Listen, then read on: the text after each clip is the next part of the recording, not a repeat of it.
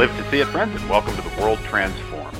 This program is your guide to an astounding future that lies ahead, one that will be here sooner than you think, and one that you have an important role to play in bringing about. At The World Transformed, we want to introduce you to what may be the greatest transformation of them all, the one that begins with considering and acting on the almost limitless possibilities that lie before us, and that ends somewhere beyond the reach of the human imagination. So, when does this amazing future begin? Well, today is the day. My name is Phil Bowermaster, and with me in the virtual studio is my co-author, co-futurist, and co-host, Stephen Gordon. Hello, Stephen. Hey, Phil. How are you? Well, I am super fantastic. Happy Monday. How are you, my friend? Man, I'm doing great. It's great to be back on the show. I missed out on a really awesome week last week of you and Thomas Fry, just basically covering the future of everything. Fun. And that guy is it's a fun interview. Anytime we have a chance to talk to him, it's always interesting, and he's a great guest. So, but you were missed, and so glad to have you back, Phil. Well, thanks. It's good to be back, and I missed being here. But let me just second those comments. And Thomas, if you're listening, come back anytime. We love having you on the show. And for those who haven't caught up with last week's shows, you got to listen to the future of power, the self-driving car future, and the future of cities, all amazing topics, and Thomas leads us in some really, really interesting directions. Topics we'll be revisiting, obviously, in the weeks and months to come, things we talk about all the time, but very interesting perspectives that he brings to each of these, and I feel like I learn something new every time I talk to this guy. So it's so much fun having him on the show. And it's so great to be back. It's great to be feeling better. We actually pre-recorded those shows. I was ill the night that you recorded that 3-part interview with Thomas, and then I was on vacation last week. So it's almost so a disorienting of the two, right? Yeah, being back. But it is good to be back. I was at Walt Disney World, and we're gonna have to do a show about Disney one of these days, Stephen. You want to talk about? Yeah, there's some interesting things to talk about there.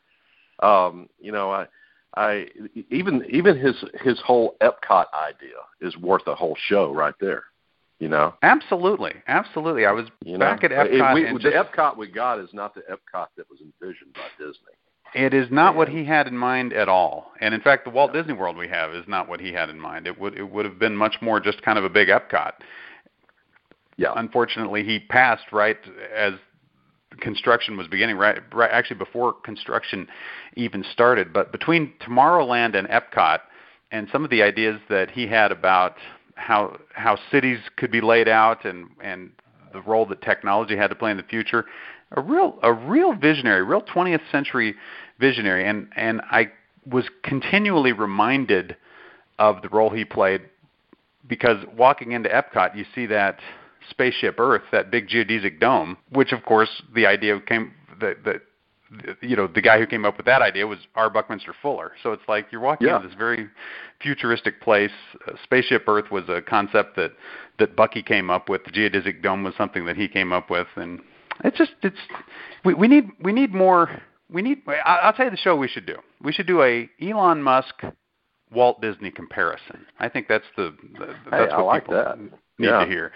There's a Tony, and I'm going to, I'd throw Tony Stark, the fictional character, in the mix too, because there's some interesting parallels between those two real life men and our fictional Tony Stark. I think we could get into that too. So well, there you go. So that'll be a show we do somewhere down the road. But hey, we got a show to do tonight as well.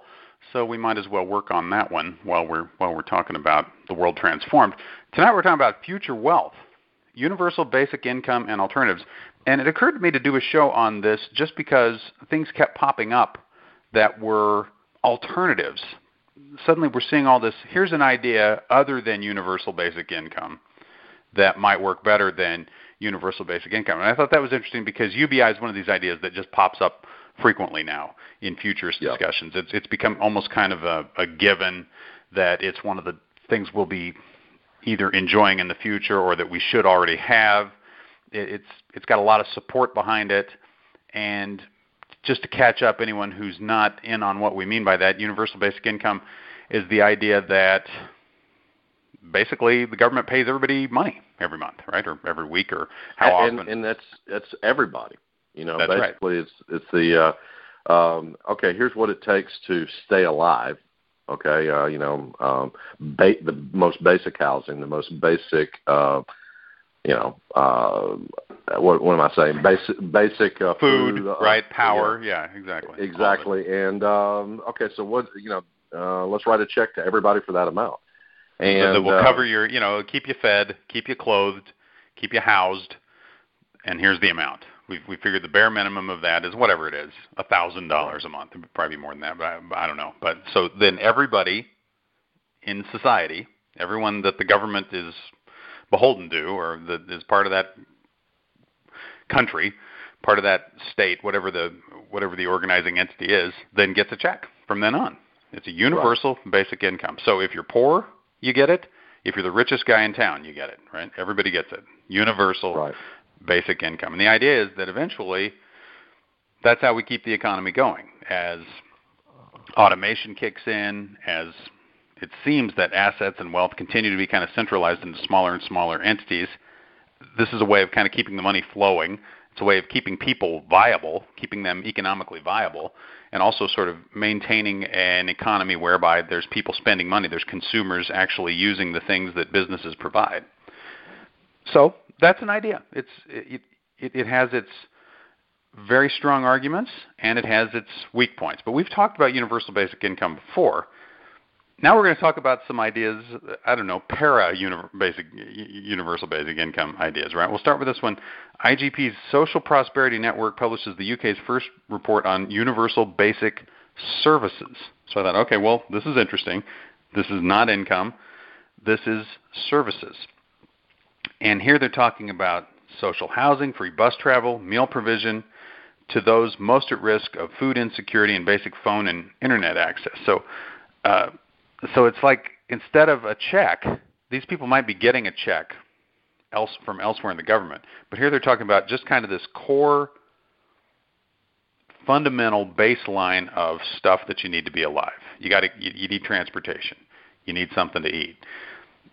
And they talk about it in terms of, in the UK, kind of running parallel to their National Health Service, right, which is the government-supplied free health care, right? So now you've got government-supplied free health care, and here's government-supplied free, everything else, I guess you would describe this as, right? And I get obviously this is not the sort of thing that everyone gets. If you're the richest person in town, why, you don't have to go move in government housing. So this is just a safety net for the poorest. In fact, this falls down as universal basic services with the first word, because it's not universal. This is needs-based. Yeah. So swing it back up to universal basic income, and it's like everybody gets a check. This is everybody gets stuff. Either you've got your own stuff, or we give you stuff, which is not a universal basic income model. Right. So you spotted it immediately, Stephen. To me, it's not universal. Yeah. Yeah. Right. This is the interesting fact to note about some of these things that are being mentioned as alternatives to universal basic income. What I've seen of them, they're not universal in the same sense that universal basic income is. UBI is truly universal, and here's an idea that is basically helping out the poor. So that's a good idea or not a good idea, and there are variations on it that might be good or might not be so great. But right off the bat, all they're doing is rebranding government assistance to poor people. Right. With universal basic. And of course what they're trying to do is have everybody, here's the lowest you can fall. Okay. Right. And we're gonna set the floor above where it was before. And here's the lowest you can fall, and we will not allow it to get any worse than this. You won't starve to death, and you won't die of exposure out on the streets. Here is where here's the lowest you can fall. And so it's just it's basically a welfare program is what it is, and welfare programs are not anything new, and so this is I don't see this as really all that revolutionary, Phil. I mean, do you see anything here that changes the way governments in the first world have done things for 60 years? Oh, I think it might. The difference here is just that it has set a floor across the board. Yeah. That might be different. That it has set a floor and said no one lives without having this much stuff, right? Nobody gets by without having at least a place to live, which I presumably even in the UK you still can. You can still be a person and be homeless, or you can still be a person and not have access to some of these things. So to the extent that it sets a complete baseline of kind of almost like lifestyle baseline, almost kind of a subsistence baseline for how you get by, that's different. But otherwise, no, it's not. It's not different. And frankly, when you compare it to universal basic income, it sounds a lot more complicated and a lot more expensive, right? To me, that would be my critique of it. It sounds like this is a much harder thing to accomplish than universal basic income. Good goal, right? Making sure that nobody's without housing or no one's without transportation or any of that kind of stuff. It's almost not to use this term in a demeaning way. It sounds kind of ironic or sarcastic to use it, but it's almost kind of like this concierge service the government's providing, right, to make sure everybody's taken care of, which is nice. It's a nice idea, but it sounds to me like it would be expensive, and it sounds to me like it would be very complicated. Compared to just cutting everyone a check. Yeah, well, it talks about the cost here within the article, and it says it would represent just 2.3% of UK GDP, according to this advocate of the program.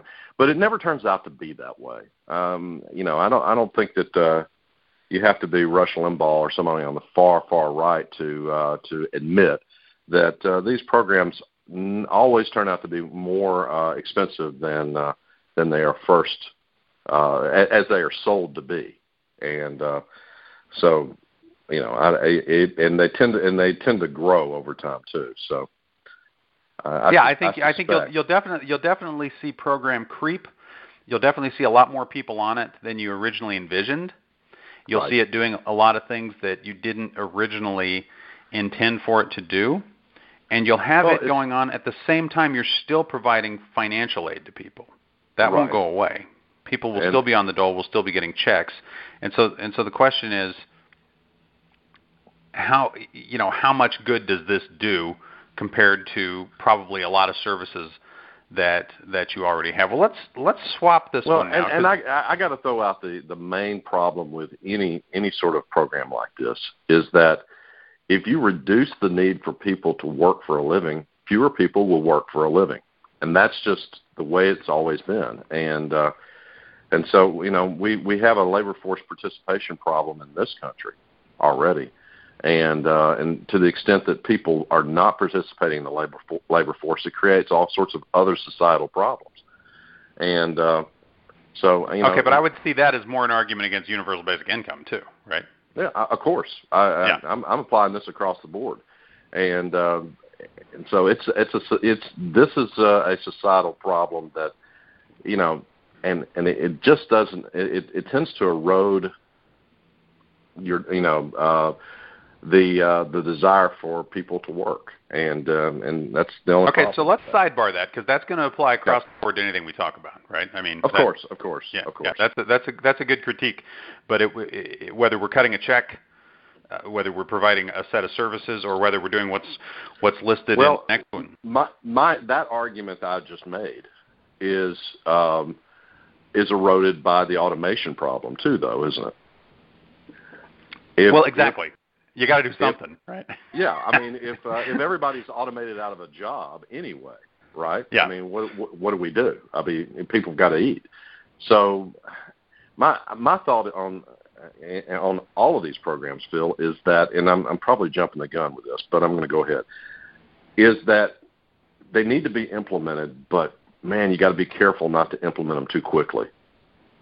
This is a transition that society, I think, will have to make at some point. But if it's done too quickly, then we end up with a huge problem. So, at any rate, I think that's true, and it's the point is, if you give people an incentive to do something or not to do something, they're going to tend to do or not do that thing. And we're constantly creating incentives, intentionally and unintentionally, through this kind of stuff. Right. You talk about an incentive to be in the workforce or not be in the workforce. The great thing about UBI is there's no incentive not to be in the workforce, because let me retract that. There is less of an incentive not to be in the workforce because it's not a deal where the check stops if you get a job. Right. As distinct from a traditional welfare program, where if the state's paying me $500 a month, but I can go get a job and make $1,500 a month, and now I got $2,000 a month on UBI. Right. So our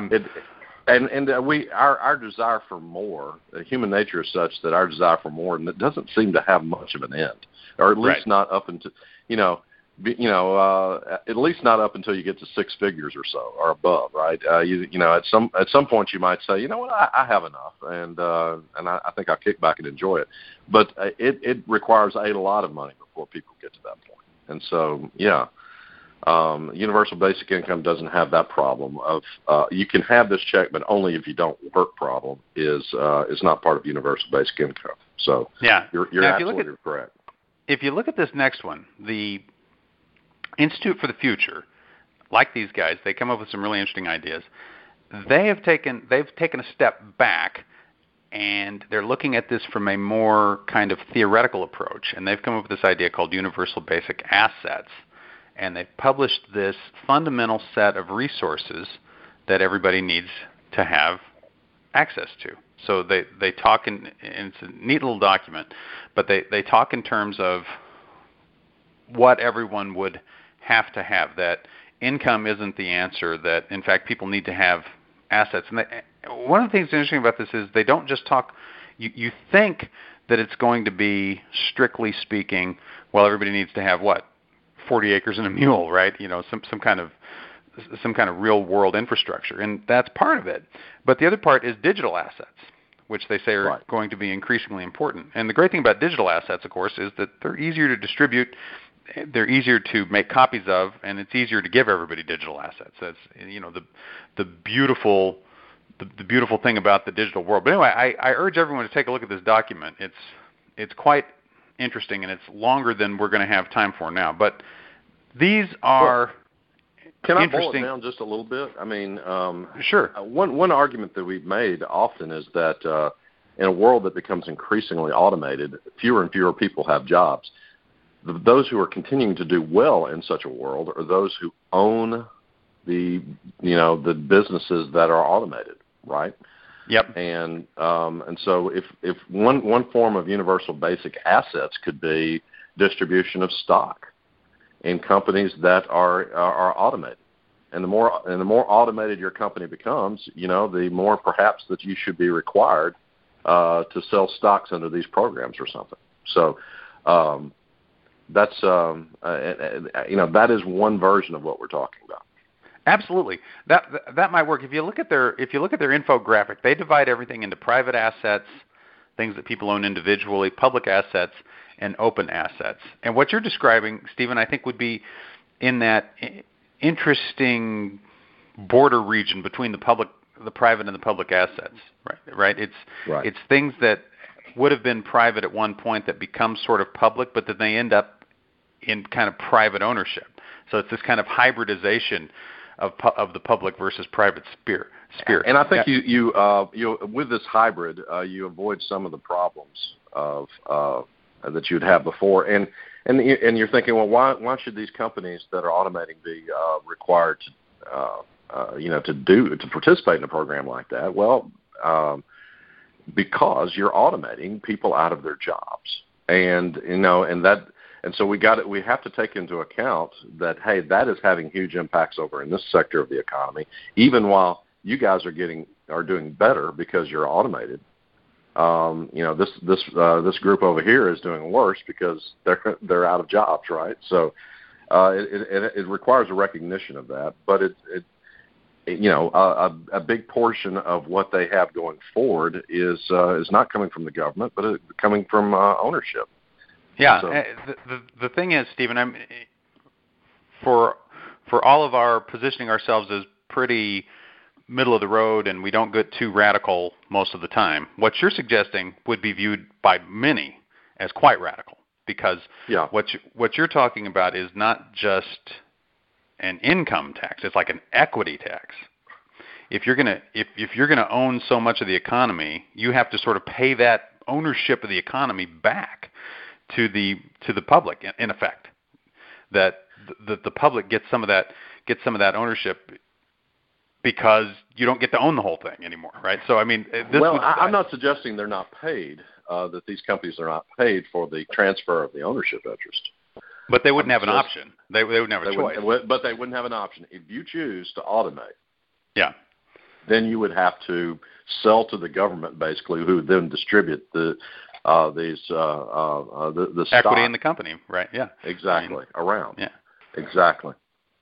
So it is pretty radical, though. It's radical. Well, let me tell you. I mean, because let me just say, because if you look at the universal basic assets infographic here, I don't think they go that far, right? And this is the Institute for the Future, right? They're from the Bay Area, and they don't go as far as Stephen Gordon. Okay, so I think Mr. Way right of center is suggesting something more radical. That's right. I think they need to listen to the show. Okay, they need to listen to this show in particular and think about some of these ideas, because I mean they do have on the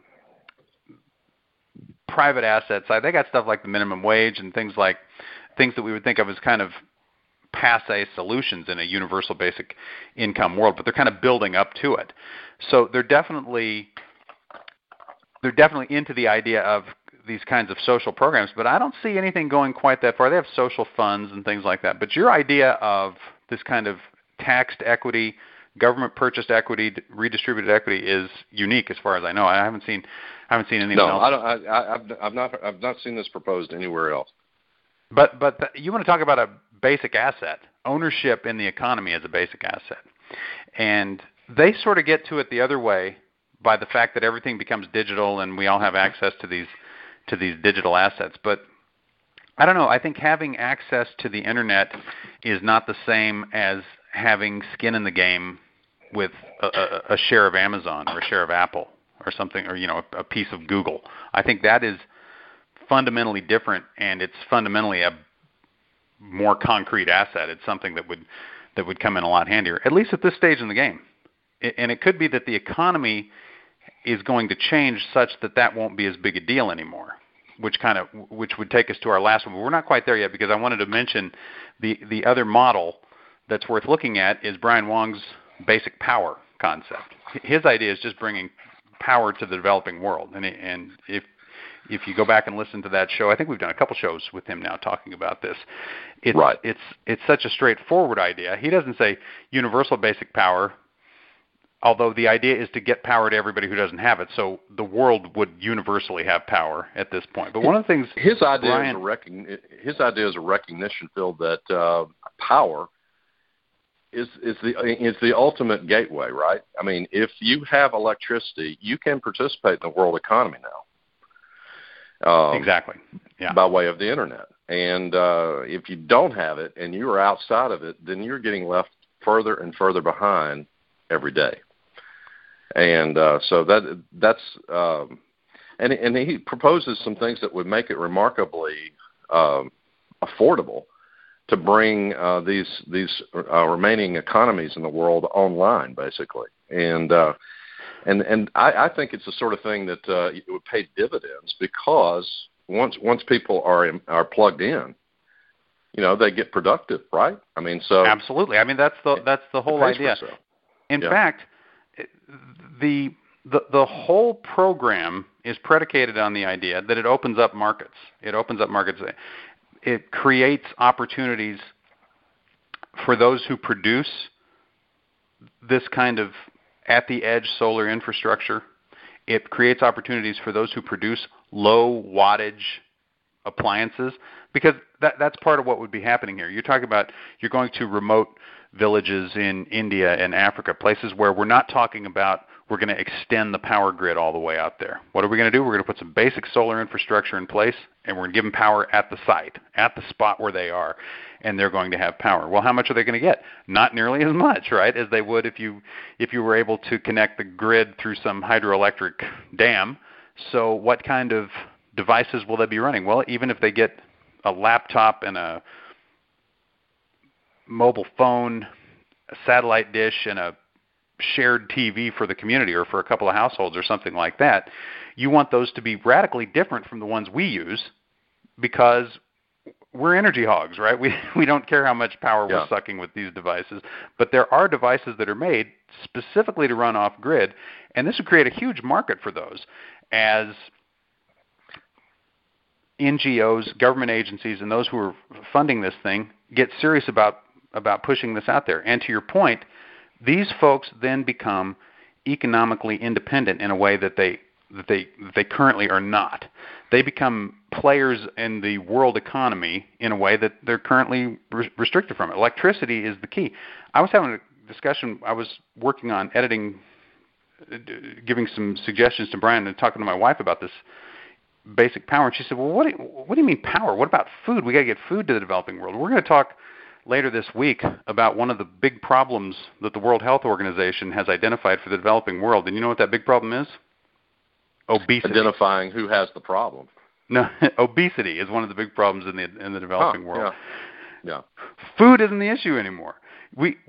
By and large, we can get food to people who need it, but that's not bringing them into the global economy. This actually connects them into the global economy. And per Brian's plan, as he described it on the show, listen to the show, you can do this for a lot cheaper than current development efforts that are planned anyway. So it's not like we have to spend a lot of money that wasn't going to be spent. We don't have to look around for the money to do it. We can actually divert the funds that are currently being dedicated to just kind of expanding the grid, and we can solve the global power problem and create trillions, literally trillions, in GDP value worldwide. So that, I think, is kind of a clarion call for where discussions around universal basic income need to be going.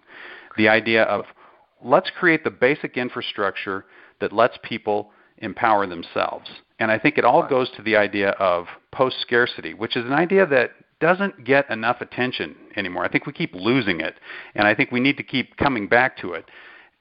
The idea that technology is driving us to a place where we can provide infrastructure, where we can provide all the stuff that the folks are trying to give to the poor in the UK with their basic services, or a lot of the stuff that's described under universal basic assets in the Institute for the Future, where that stuff can be made radically cheaper, where it can be made radically more available because of automation, because of digitization.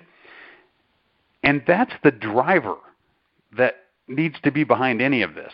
That's the thing we need to be talking about before we talk about universal basic income, universal basic services, universal basic assets. We need to talk about how do we go about radically simplifying fulfilling these particular needs. How do we go about ephemeralizing them, right, if you will? Right.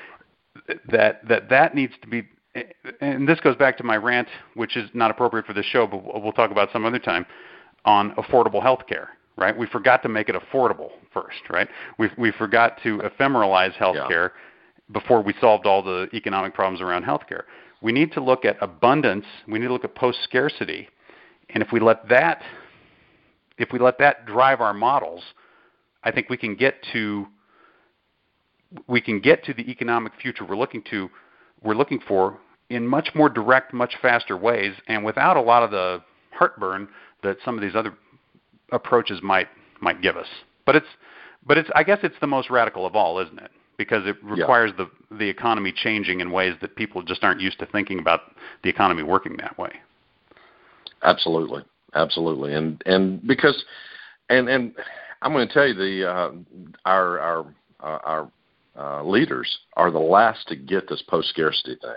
Right. Our politicians are always solving, last decade's problems today, and when we should be at best, if not the last centuries. Yeah. Exactly, and when we need to be solving next decade's problems today, and so you're right. It's something that our leaders on neither the right or the left have really embraced and fully understand.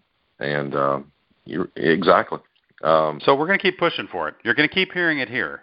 Abundance, post-scarcity, let that be the driver, and then we can talk about the rest of it. The rest of the stuff becomes easy, relatively speaking, if you ephemeralize first, if you go post-scarcity first. So that's the big push that we have to make. And unfortunately, that's all the time we have. So we'll have to continue solving the world's economic problems a little bit farther down the road. But I think we made a great start tonight. Okay. I feel we did good work. I hope we have.